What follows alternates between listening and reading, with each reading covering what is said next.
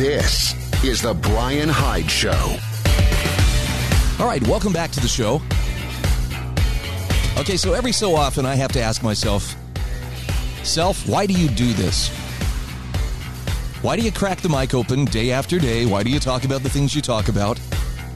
Why do you risk scaring people or otherwise just reinforcing that, yep, things are falling apart like a soup sandwich? And, I think it's a good exercise to do this. And I think not just for me, but for anybody. When you're doing something, are you doing it for the right reasons? Is there a purpose? Are you on target? That kind of thing. So I ask myself this on a fairly regular basis. And I've got to give a shout out to my friend Ruben, who messaged me yesterday, and he said something that just really stuck in my brain. And to me was one of those great moments of clarity where it was like, oh, no, actually, this is why I'm doing what I'm doing. And all he said, keep up the resistance. The next hero is listening. And for some people, that may not mean anything, but for me, that is precisely why I do what I do. I don't know who these words reach. I don't know who these articles reach. I don't know who this message is touching. But I'm confident that there is someone, maybe there are numerous someones out there who are going to be heroes in the truest sense of the word. And they're looking for truth. They're looking for encouragement. They're looking for that reinforcement that they have something to do. And I guess I'm mentioning this because, I'm not trying to make you uncomfortable or anything here, but maybe you are one of those heroes. I'm not a betting man, but I'd probably bet on it.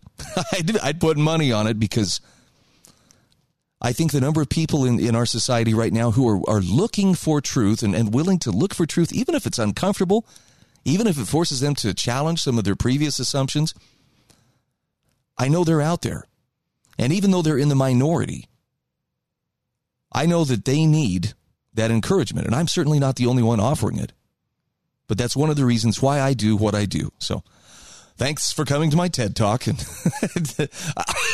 I will now move on. One of the things that I've been watching with some interest is, people who are waking up to what's going on all around us. And for instance, if you've ever wondered how those people who lived under the Third Reich could have become conditioned to accept the inhumane treatment of other people. I mean, come on. I think most people who are familiar with the history of what the Nazis did when they were in power, or for that matter, what the Bolsheviks did, you have to ask yourself, how do people become so indifferent to the suffering of others? And I think we usually do it from a position of, the moral superiority. Well, I know I would never do anything like that. I wouldn't be guilty of such things. But I would encourage you, take a look around you.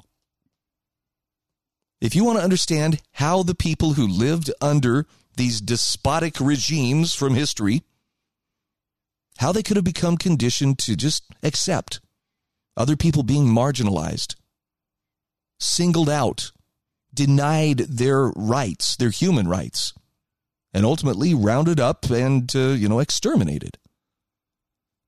Take a look around you. Because there's something very similar that's happening today. Now, no, we don't have people goose-stepping around in the marketplace, and we don't have somebody with a funny mustache, shouting orders and orating to us. I mean, the mustache part's, the part that's missing, but we do have some pretty weird shouting and stuff. But beside the point, the goals may be different, but the process of dehumanization is very much on display right now, right in front of us. Came across a great article on intellectualtakeout.org. Pedro Gonzalez is the author, and it's called The Impending Mass Firing of America's Unvaccinated. And I'm not trying to stir up a fight here with anybody. I don't want to, I'm not trying to tell you, boy, you better get in one camp or the other. I think it was Paul Rosenberg who last week pointed out, if you don't stand up for the unvaccinated today, it's a pretty safe bet you wouldn't have stood up for the Jews in 1938 Germany. And to some people that sounds, unbelievably harsh. How could you even suggest such a thing? But you got to remember what happened to the Jews. The concentration camps, the final solution, did not come all in one big fell swoop. It came incrementally. Little things, little by little. And that's what we're seeing play out today. Pedro Gonzalez talks about a guy by the name of Zach Spolar, who found himself running around in a frenzy amid the COVID-19 surge in December, tending to 3 or 4 patients at once, laboring into the night at a Los Angeles hospital. The hardest thing, Zach said, he says the hardest part of the job was having to constantly console people who couldn't be with their loved ones in the intensive care unit, even if they were dying. Well, now Zach Spolar is among many of the essential workers threatened with unemployment and diminished job prospects for refusing vaccination. Police, firefighters, doctors, nurses, paramedics, airport security, prison guards across the country are facing termination this week if they don't comply with their employer's vaccine requirements. Now, many have already lost their jobs. Many have been disciplined. Others say they'll define the vaccine mandates on principle. But the bottom line is, as a result, we're going to see essential workers soon in short supply in many parts of America. Now, I'm going to pump the brakes here for a second and just ask you, what's your gut reaction? And if your reaction is good, they didn't do what they were supposed to do and therefore they ought to suffer for it, then I'm going to suggest that the person who is lacking moral decency in this equation is not that person who's refusing the vaccine or is about to be fired from their job for failure to comply with this policy. It's you. Why would you wish harm on someone because they didn't do something that you think they ought to do? Now, Spolar says, look, I'm not opposed to vaccination in theory. In fact, his wife already got the shot. But he is a young and fit individual with antibodies higher than they would be with a vaccine, thanks to getting COVID from a patient before Christmas. Zach says, the only reason I got sick is because I had a week where I worked 6 days in a row with crazy hours. I wasn't getting any sleep. I was all run down. So for him, not getting the vaccine boils down to a matter of principle. Why force someone to take a drug they don't want or need? And Pedro Gonzalez writes that Spolar is now reduced to part-time contract medical work with lower pay, no benefits, retirement, or upward mobility, as no hospital will hire him unvaccinated. And with Los Angeles County's vaccine passport mandate for restaurants and movie theaters, retail establishments, and other places, he can't even move freely in the city he serves. And of course, you probably realize he's not alone. Los Angeles City employees are required to be vaccinated by today. Roughly a quarter of Los Angeles fire personnel have signed a notice of intent to sue the city if they're terminated for not being vaccinated. And there are rebellions in other parts of the country as well. In Newark, New Jersey, firefighters and police officers are protesting the city's vaccine mandates. In New York, Governor Kathy Hochul announced she will deploy the National Guard to compensate for staff shortages due to the firing of unvaccinated nurses and hospital workers. Now, the U.S. federal government has set a deadline of Monday, November 22nd, for all civilian federal workers to be vaccinated. The Transportation Security Administration has said 4 in 10 of its employees are unvaccinated. Now, think about what this means. I don't know if that date, November 22nd, besides John F. Kennedy's assassination, that means that deadline could come right before one of America's biggest travel periods, that being the Thanksgiving holiday. Wouldn't that be a great time to have 25% less, actually almost 50% less, staff manning the airports, the Transportation Security Administration? I know there's some people going, good, let's get rid of it altogether. But consider that there are consequences that go beyond just forcing the employees. Meanwhile, U.S. Customs and Border Protection Agency is in an uproar over Homeland Security Secretary Alejandro Mayorkas threatening to terminate a significant portion of the unvaccinated workforce. Now, similar protests and potential firings over COVID vaccines are happening all over America. In government workplaces at the federal, state, and local level, as well as in many places of the private sector. We're going to come back to this article in just a moment, but again, I'm going to ask you, what is your reaction to these people who are about to be turned out of their jobs, not because of, malperformance on their part or because they were, in some way, causing harm? They simply haven't chosen to go along with a dictate the government really has no right to issue. Do they deserve it? Or do we need to stand up for them?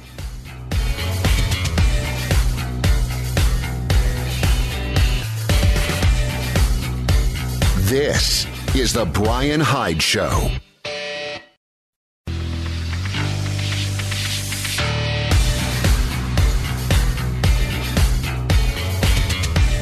This is the Brian Hyde Show.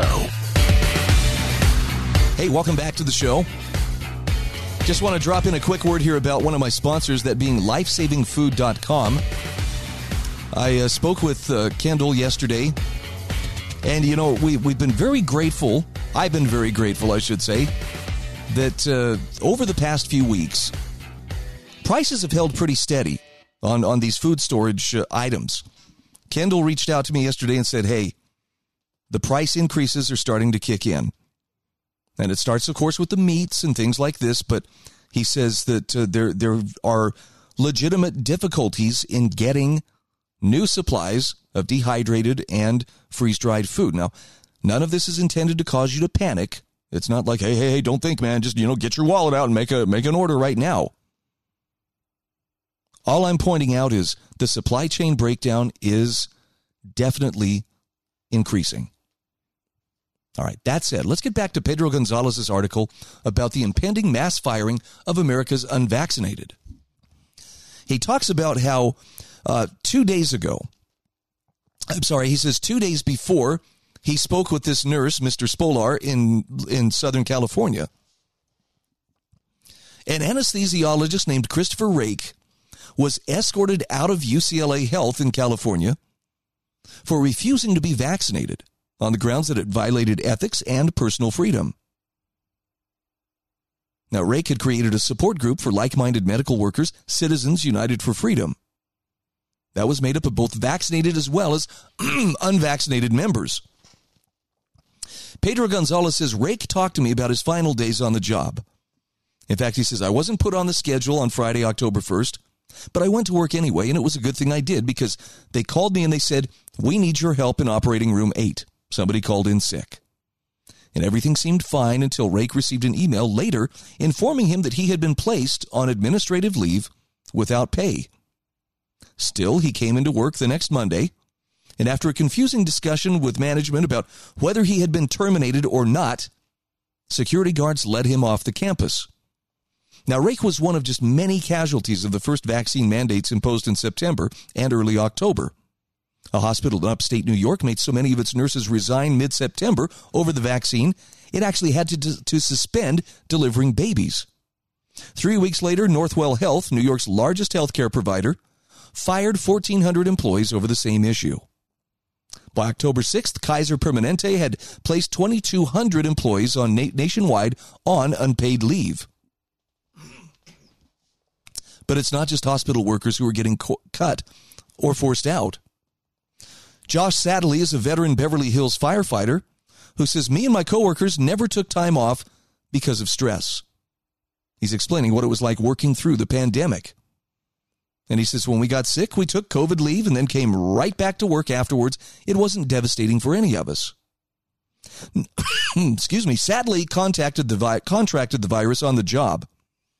And he isn't necessarily opposed to vaccines. However, the aggressiveness of the mandates and the skepticism of the pharmaceutical industry led him to request a religious exemption after he prayed about the issue. And Sadly says the Beverly Hills city bureaucracy swatted down the initial slate of applications for religious exemptions. In fact, the city implemented its own process to judge applications. which included religious tests to determine if one is in fact a true believer. Sadly described it as an interrogation about his religious beliefs.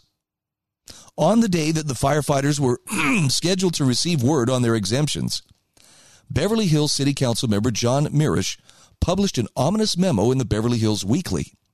Religious exemptions are meant for deeply held and sincere religious convictions. He wrote, they are not hall passes for those who don't want to take the vaccine, however strong those feelings are, or whatever conspiracy theories they may believe. Now, Sattler and his colleagues took Mirisch's letter as a sign that they never had a fair shot. And they were right. Out of 25 applications, the vast majority received only temporary exemptions, which will be reevaluated at the end of an interval. Half a dozen applicants, including Sattler, were outright denied. So Sattler says, I told the city no after he learned of the decision and the ultimatum he faced to get the jab.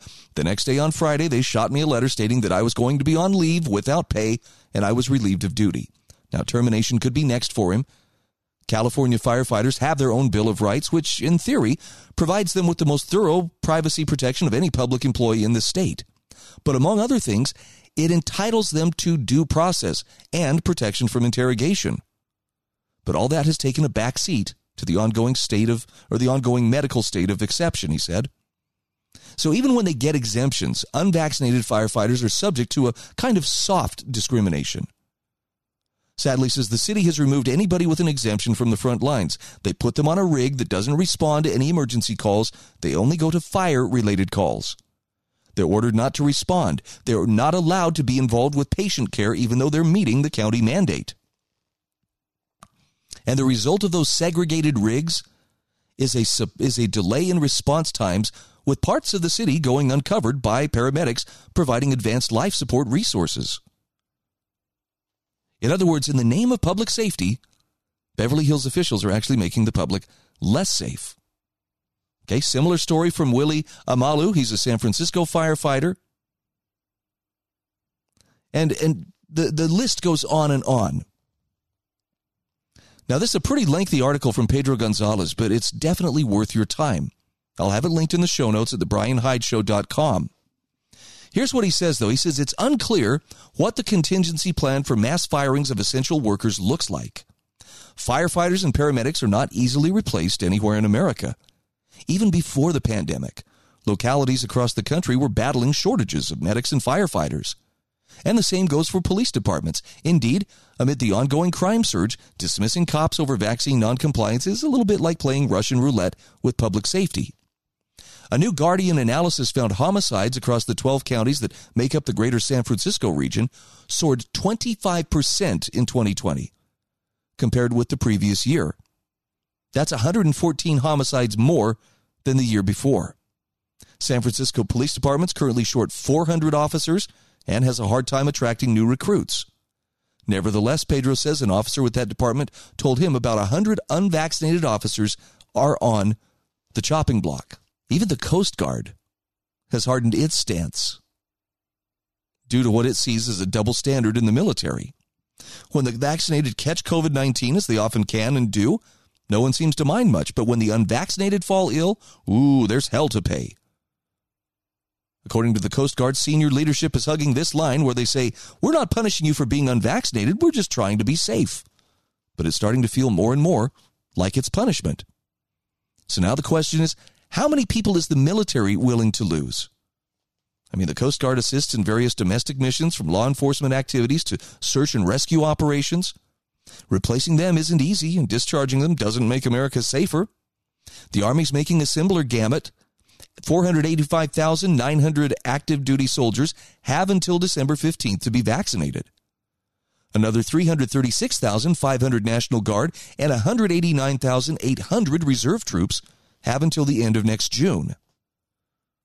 But with looming deadlines, hundreds of thousands more all across the other branches haven't complied with the vaccine mandates.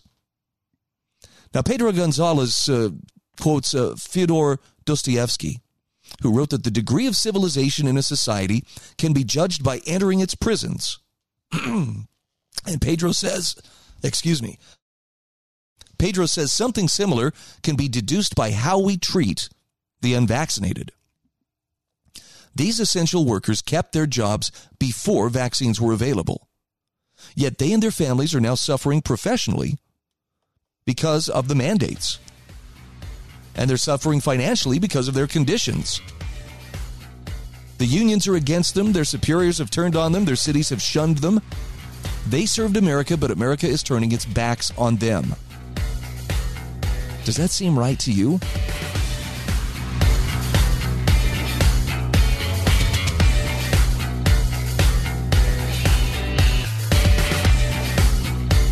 This is the Brian Hyde Show.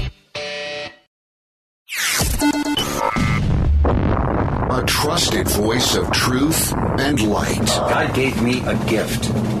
I shovel well. I shovel very well. And a rally point for those who've accepted the reality that they are not sheep. We've got a blind date with destiny. And it looks like she's ordered the lobster. This is the Brian Hyde Show. Well, hello there and welcome to the show. So I think I showed up with about 90% of my voice today.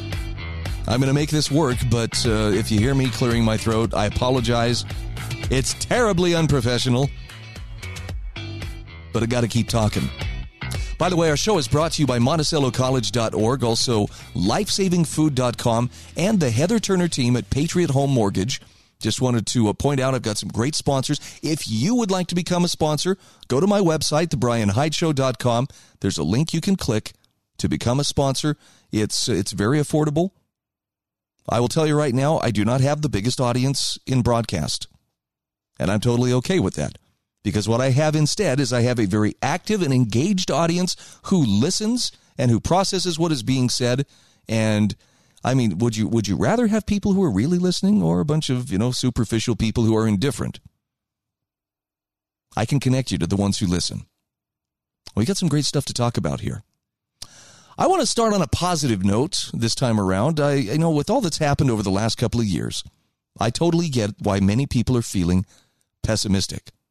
I have to fight back those feelings myself. I mean, there's things that I see that I just go, oh boy, this ride is getting really uncomfortable, and I hope it slows down or stops soon. But while the developing supply chain crisis is yet another stressor to deal with, it's also kind of a hidden blessing. Now, I know you're thinking, what a stretch. How is this going to be a blessing? Well, Eric Ward has a great article on AmericanThinker.com that explains why there are some hidden blessings that provide clarity as to what's taking place thanks to this supply chain breakdown. He says the Chinese character for crisis also means opportunity. And there are several blessings hidden amid the current supply chain crisis. So one of them is exposing our dependence on Chinese goods. He says you've likely heard about the dozens of ships lined up outside the ports of Long Beach and Los Angeles. These ships and the millions of containers they're waiting to offload are filled with toys, electronics, textiles, automobiles, appliances, building supplies, tools, pet food, batteries, solar panels, car parts, microchips, and on and on and on. All made in China. And he says our decades-long offshoring of manufacturing has made us dependent on a foreign adversary. He says our annual trade imbalance with China regularly exceeds $70 billion. Now, what that means is we are overly dependent on China for many of the things that we consume. And he says we should use this opportunity, in quotation marks, to reevaluate our purchases. He says, do we need all this stuff? And if so, can we not look to domestic alternatives? Maybe use this crisis to bring manufacturing home? He says, let's use this season to resist buying more and more Chinese crap. Shop local, support your local mom and pop, look for the Made in USA label. Okay, not a bad suggestion. The other bright side of this growing crisis of the breakdown in our supply chain is that of government incompetence. The crisis has exposed the incompetence of Gavin Newsom, Joe Biden, Pete Buttigieg, and a myriad of government bureaucrats. Now, a plethora of government busybodies has damaged our market system. And while they will blame the market or suggest that this crisis is a success, he says it's abundantly clear that elections have consequences. Some segment of the electorate may have chafed at President Trump's mean tweets or his braggadocio, but at least things worked during his tenure. So the author here says, it's my hope that the people see this crisis for what it is, and that is a foreshadowing of life in America under communism.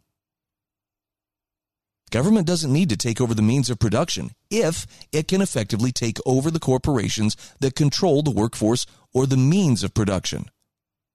That's a little something to think about, too, with all those vaccine mandates. Vaccine mandates have dictated the winners and losers in our economy. Leftist corporations are proceeding with abandon in the wholesale destruction of millions of wage earners. No doubt these plebs will be given some menial tasks to perform, possibly the construction of their own gulags. Okay, that's not a very optimistic note, but his point is well taken. And he says President Trump would remedy the above two scenarios in a New York minute. He would overturn Lesko Brandon's unconstitutional vaccine mandate, incentivize production at home, and create opportunity zones for Americans to onshore the manufacturing of things that Americans consume. He also would expose and clear out the vast incompetence deeply rooted in in government bureaucracies, from Washington, D.C. to San Francisco Bay. Now, there's a lot I agree with here that Eric Ward is saying. And part of it is looking on the bright side. We are seeing how dependent we become on China. That's a good thing to know. It's good to recognize that, that dependency is not helping us. It's good to see the incompetence on the part of government. I mean, look, I've avoided piling on Pete Buttigieg, but the press, in trying to either endear him to us or otherwise excuse his curious absence at a time when, so many parts of the supply chain are breaking down due to transportation issues. I mean, as the Secretary of Transportation, you might think he would have some interest in this, but no. Buttigieg and his partner are at home with their newly adopted baby, learning how to breastfeed. I know, it's, for some it's a tender moment. For others, it's like, why is the media telling us this? Are we supposed to just kind of, and ignore the fact that we're no longer able to get the things that we need? I mean, I think it's great and all that, Pete and his partner were able to adopt a baby and, that they're learning some of the intricacies about breastfeeding, which it turns out, biologically born men really, that just doesn't come natural to them. They have to do some workarounds. Fascinating as that is, I wonder if he might do his job. And the other thing here, this is, I'm not trying to pick on Eric Ward here. Okay, Trump may have done things different, but I think it is a mistake to look to Trump or any other politician as, well, this is the one we need to get in here and solve this. What he describes in terms of all of the government incompetence doesn't call for smarter government to manage the market for us and to regulate and, to make things happen. If anything, this proves the point. We need government to step out of the way and let the market function. There were some hopeful thoughts that might start to happen back in the early days of the pandemic. Remember when, certain guidelines were waived, certain regulatory things set aside so that more people could domestically manufacture masks, for instance. We need more people able to innovate and produce without first begging for government permission. And I do think the truest thing that he says in his piece here is that you don't have to be under communism or take over the means of production. Government doesn't have to directly control the means of production if it can effectively control the organizations, or the corporations, rather, that control the workforce and the means of production. I mean, that is the big lesson that we have seen writ large over what is happening right now. The corporations have plausible deniability. Oh, we're just doing what the government tells us to do. We have to, otherwise they're going to fine us. And I guess we're supposed to feel sorry for them. And this is tough for me because the libertarian streak in me looks at this and says, well, I don't want to I don't want to deny them their private property rights if it's a private corporation. But if that corporation is operating in concert with government, I'm not so sure it's a private corporation anymore. I think they may have actually surrendered some of those private property protections by getting into bed with government in the first place. So I don't know what the logical solution is here. I'm just pointing out this is not a case of, well, but these entities, these corporations really are purely private. Not when they're doing the bidding of government. And especially when they're doing the bidding of government in ways that are actively dismantling your liberties and my liberties and setting aside matters of conscience. Now, I don't think the solution is, well, we need to get government to rein these things in. I mean, come on, are you paying attention? It was government involvement that got us in trouble in the first place. Take government out of the equation. If these corporations want to do what they're doing, hey, they're free to do so. They're also free for their workers to walk off the job. Southwest Airlines, do you have any thoughts on this? Just wondering.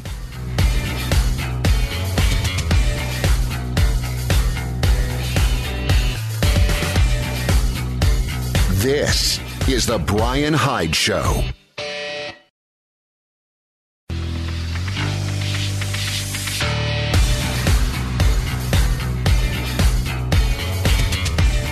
This is the Brian Hyde Show.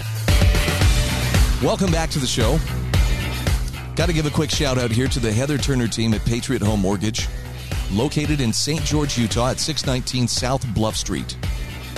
If you are one of the very lucky people who is, relocating from a place where freedom is less common, you're coming to the Intermountain West, particularly to the great state of Utah.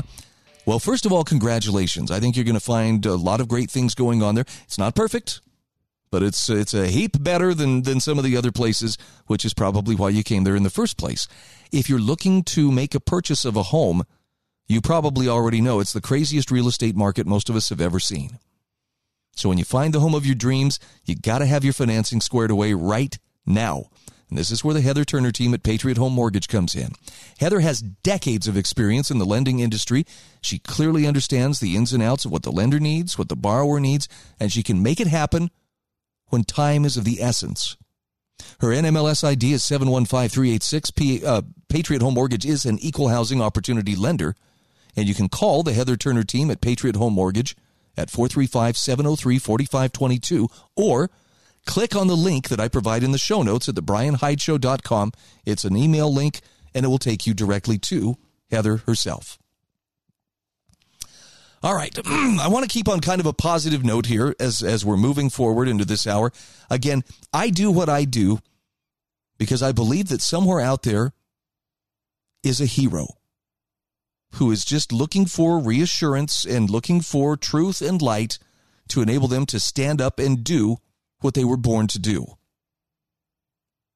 And it may be you. In fact, after you hear what Isaac Morehouse has to say here, you may definitely feel like, hey, maybe it is me.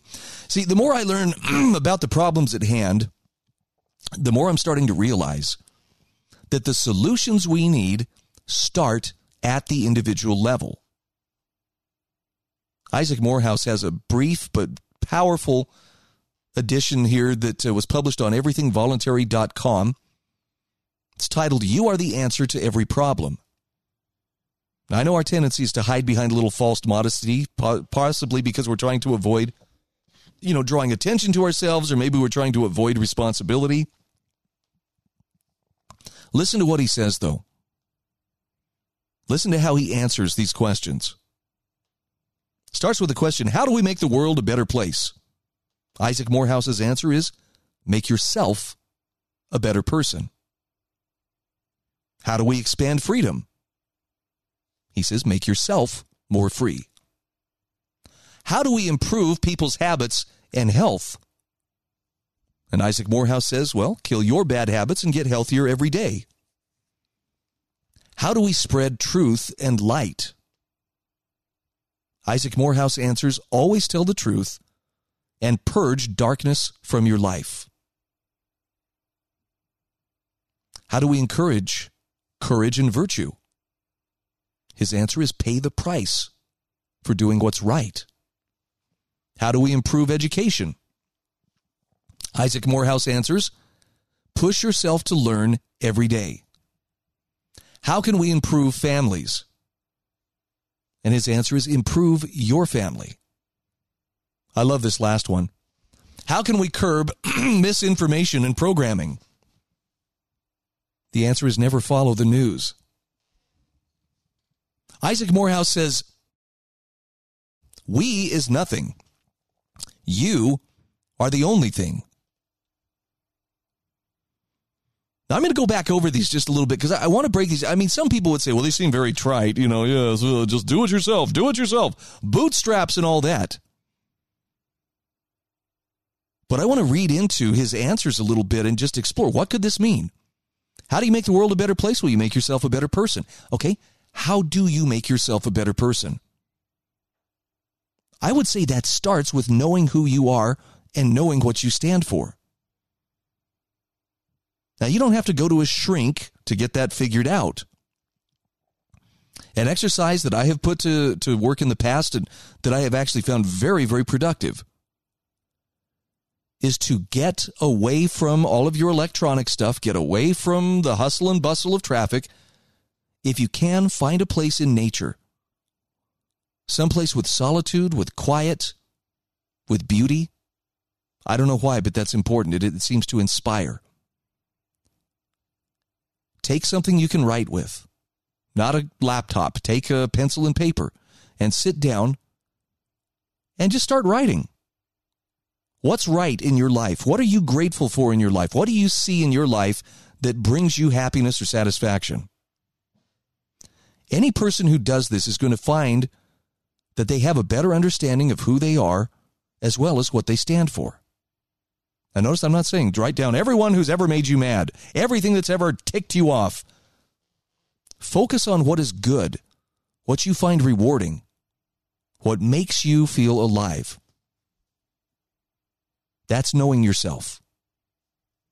And once you know yourself, you have a direction to go and you can become that better person.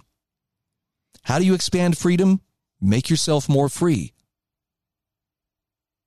The key to this one is just stop asking permission. Government's never going to give you the permission to defy its dictates or to disobey. So be a free person. Make your way peacefully, of course. You don't want to infringe on other people. You don't want to damage them or their property. But choose to be more free. Choose to stop asking permission. Choose to, I'm going to put this in environmental terms. Choose to shrink your governmental footprint. There you go. How do you improve people's habits and health? Kill your bad habits. Get healthier every day. That should be pretty self-explanatory. Be willing to see things as they really are and don't minimize. How do we spread truth and light? Always tell the truth. I think back to Alexander Solzhenitsyn and that counsel about don't participate in the lie. Now, the lie takes many different forms. Don't be somebody who helps to spread or carry the lie along its merry way. And if there's darkness in your life, I'll give you an example of this. Somebody posted this on Twitter the other day. Twitter is an amazing resource. And as I read how this person was describing what they had observed about Twitter, I realized, hey, this is how I'm using it. And that is, I can find some very good information, just things that point me towards articles that I can then read and decide for myself. And yeah, there's some negative stuff. In fact, some of the most vicious ratioing that I've ever seen in my life takes place on Twitter. But you don't have to follow people who just are there for the blood sport. Block or don't follow the people who thrive on conflict. Purge that darkness from your life and follow the people who do bring light to what they're sharing. I would say this applies to pretty much any media source, but I was particularly thrilled to see that about Twitter. How do we encourage courage and virtue in the world around us?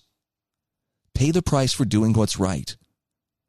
Now, that can take a lot of different forms. And, I live in Idaho now, and I see Ammon Bundy out there on the campaign trail. The guy's running for governor. He's a great example of someone who pays the price for doing what's right. How many people do you know would be willing to sit in prison for 2 years only to be freed, never convicted of a crime, and then go on with their life and still be as absolutely firm in their convictions, if not more firm than before? There's a reason that he scares the crap out of the political establishment. And it's because he has paid the price. His worst critics, and he's got some really nasty ones. I mean, they make the folks on Twitter look pretty reasonable by comparison. They still cannot take from him the fact that he was willing to suffer for his beliefs. Well, they have not. I don't know if that makes them feel inferior, and that's why they lash out with the kind of bitterness that they do, but yeah. Someone who has actually suffered for their beliefs is someone who you can definitely take more seriously than those who have never felt consequences for their opinions or for their ideals. I got a link to Isaac Morehouse's article. You can see it in the show notes at thebrianhydeshow.com. Stay with us. We'll be back in just a few moments.